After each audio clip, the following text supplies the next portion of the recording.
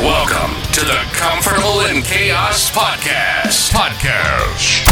Strangle your demons and let's go. Y'all need Jesus!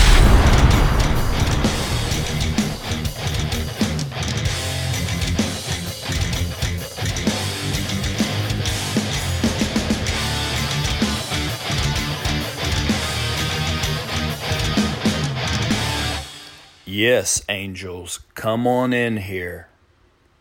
Come on in, angels. Oh, thank you, Charlie. Okay, coming right away, Charlie. Welcome to the Comfortable in Chaos Podcast. I am your host, Eric Hellberg, and we're like Einstein over here.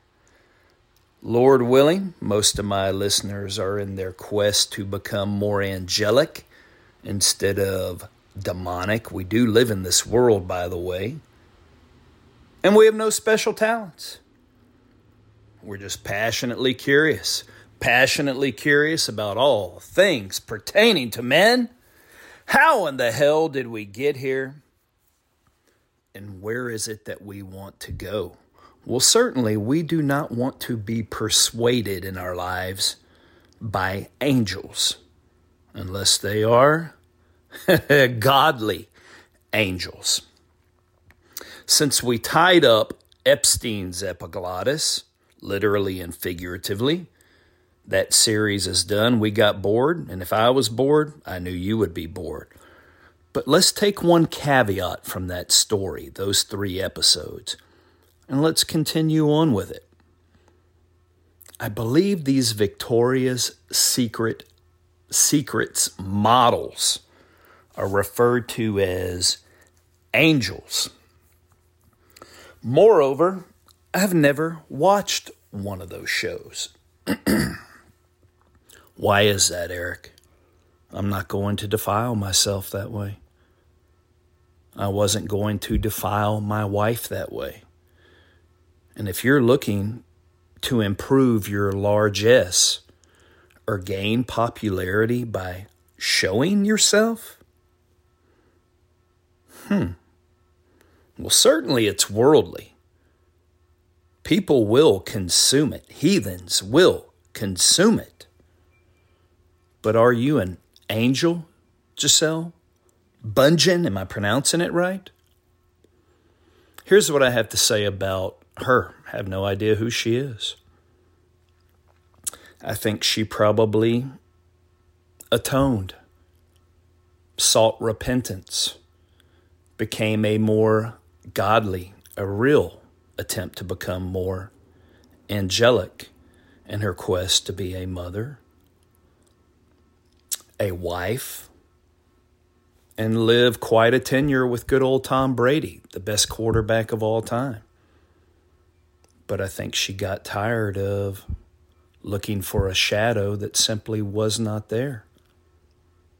At what point did Tom have enough? How do you operate at that level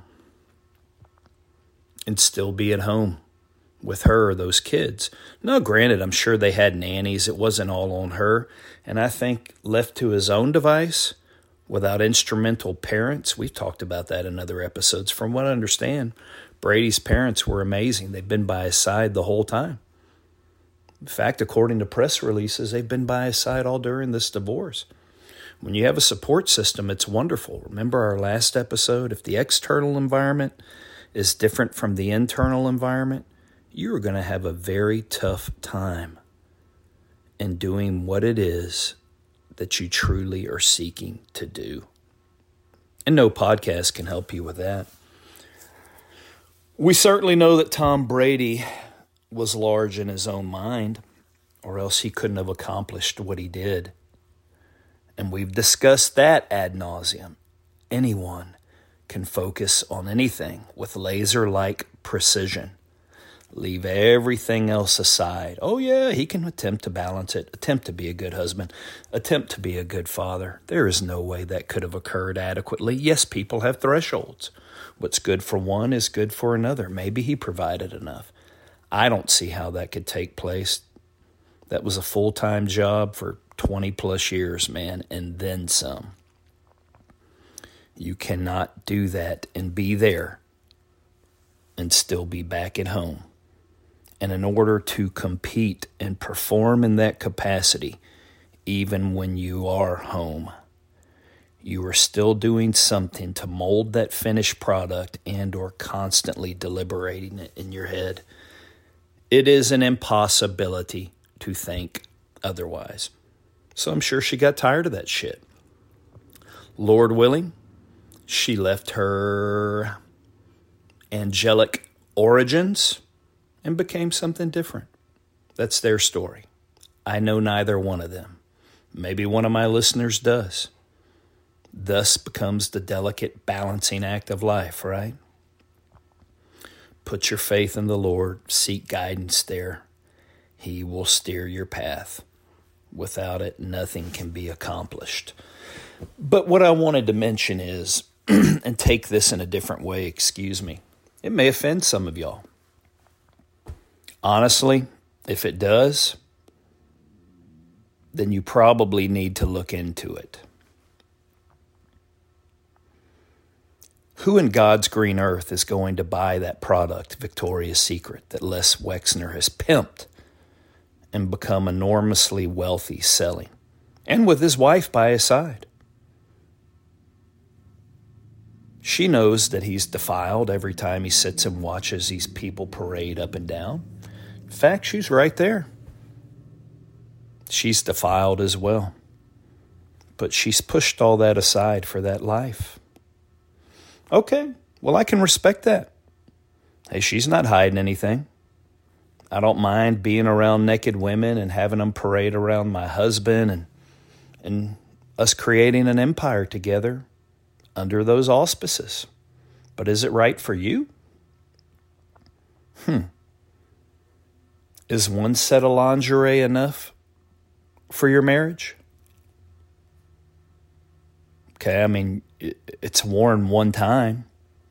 So the next time you plan on making love, do you need another set or another piece? And the time after that, another set, another piece? Are you constantly recreating some form of a new version because your spouse or whoever in hell you're doing this with is not simply good enough? Do you need that? Are you that flawed as a man in order to perform in that way with hopefully your wife? Is whatever in your wife's head and psyche so corrupted that she believes that she needs that to entice you into doing so? Do you see where I'm going with this? When Adam and Eve, now I know they ended up getting a fig leaf, right? But you don't think that God could have woven them a tapestry of animal skins, flora, leaves, vines, and made the old version of negligee? He said, you're naked. That ought to be good enough. And isn't that what intimacy truly is? Nothing else but each other. Nothing to corrupt you. You want to go and purchase lingerie, and or you as a woman may go and purchase it, where it's been designed by, I don't know, are there many straight men designing lingerie? I'm going to go ahead and guess if it's a man designing it, he's probably gay. Oh, you're going to get on me, Eric? Oh, you're talking about gay people? I don't give a what you think about that. I bet the facts will support it. There are women designing and modeling and putting them up on computer models and or real models and or live models what it is that your wife or girlfriend is going to be wearing. Where's the originality in that? Where is the self and or holiness in that? And to go back to the gay comment, give me an effing break, dude. I had an uncle that died of AIDS in 1989 at the height of the AIDS epidemic. Later on, my wife went to an epidemiologist that treated her for Lyme disease. but previous to that had made her name this lady physician, treating AIDS patients at the Seven Oaks Hospital, now defunct, in Houston. My uncle was one of them. I was a pallbearer at his funeral. I used to go around with him and his partners as a young boy. You think I don't know about the culture and the lifestyle? Yeah, I loved that dude. He was full of vibrancy. Time with him was like a Seinfeld episode. People always coming and going. He was one of the preeminent hairstylists in all of New York. He left Texas because his father was a pillar in the church community, and they just couldn't abide that. And he probably went through hell with this man as a young man, knowing that this was his proclivity. Well, he took off and he made a life. I was with all those gay guys, those gay ladies. They treated me like a king. I enjoyed my time with them. And then, when he got progressively sicker and knew that he was terminal, he moved back to Houston and formed a company called Hair by Glenn & Co. In fact, it was right off Kirby under Wesleyan in their posh neighborhood. He lived in West U. I believe it was an old Kroger supermarket. He bought the whole damn thing. That's how big it was. And they were doing hair and all the things associated with it at that time. He was a great dude. So I feel like I'm compelled to be able to speak on that issue at least a little bit. Okay. So you want to purchase lingerie and put that on your loved one after someone else thought it out and or has wore it? What are you bringing into your life?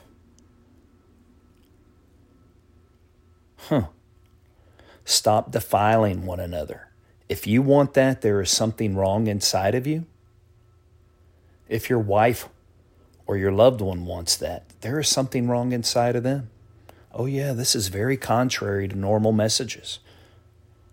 Go check out Rabbi Manis Friedman, since we were just talking about the Jewish race in 3 other episodes. He says back in the old days, I'm just going to use a colloquial term, Johnny would ask Grandma. Now, why Johnny would ask this? Who the F knows, man? It's a profound lack of respect. That kind of stuff needs to be taught. No one has respect anymore. Anyone can talk about anything at any time. No. Check yourself. Not everything needs to be discussed. Not everything needs to be put out there. But back to the story. Johnny would ask Grandma, right? Older Jewish lady. Well, obviously Johnny knows that he came from somewhere and that his parents came from somewhere. There is some form of activity that creates life. He'd be like, Grandma, what goes on in the bedroom? And she would simply tell Johnny, nothing. Oh, come on, Grandma. Something goes on when you close the door and you and Grandpa go into the bedroom. Her simple reply was and is, should be, nothing. No thing. Meaning, why would you bring anything when it comes to true intimacy in between you, your wife, and if it's a girlfriend and there is intimacy like that occurring, make her your wife. Start moving toward true angels instead of the world's fake angels, which are really demons. No thing needs to come between you two. It's food for thought. If you've introduced that into your lifestyle, be careful. And you still have a chance to get rid of it. Let's work toward becoming more whole and more pure. Lord, I pray this today, that anything that is of the world that has infiltrated our relationships, knowingly or unknowingly, Help us to disarm it, purge it, and get rid of it.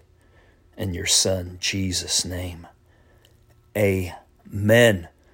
So until next time on the Comfortable in Chaos podcast, I bid you bon voyage, my burgeoning flock. Until next time, like and subscribe to the Comfortable in Chaos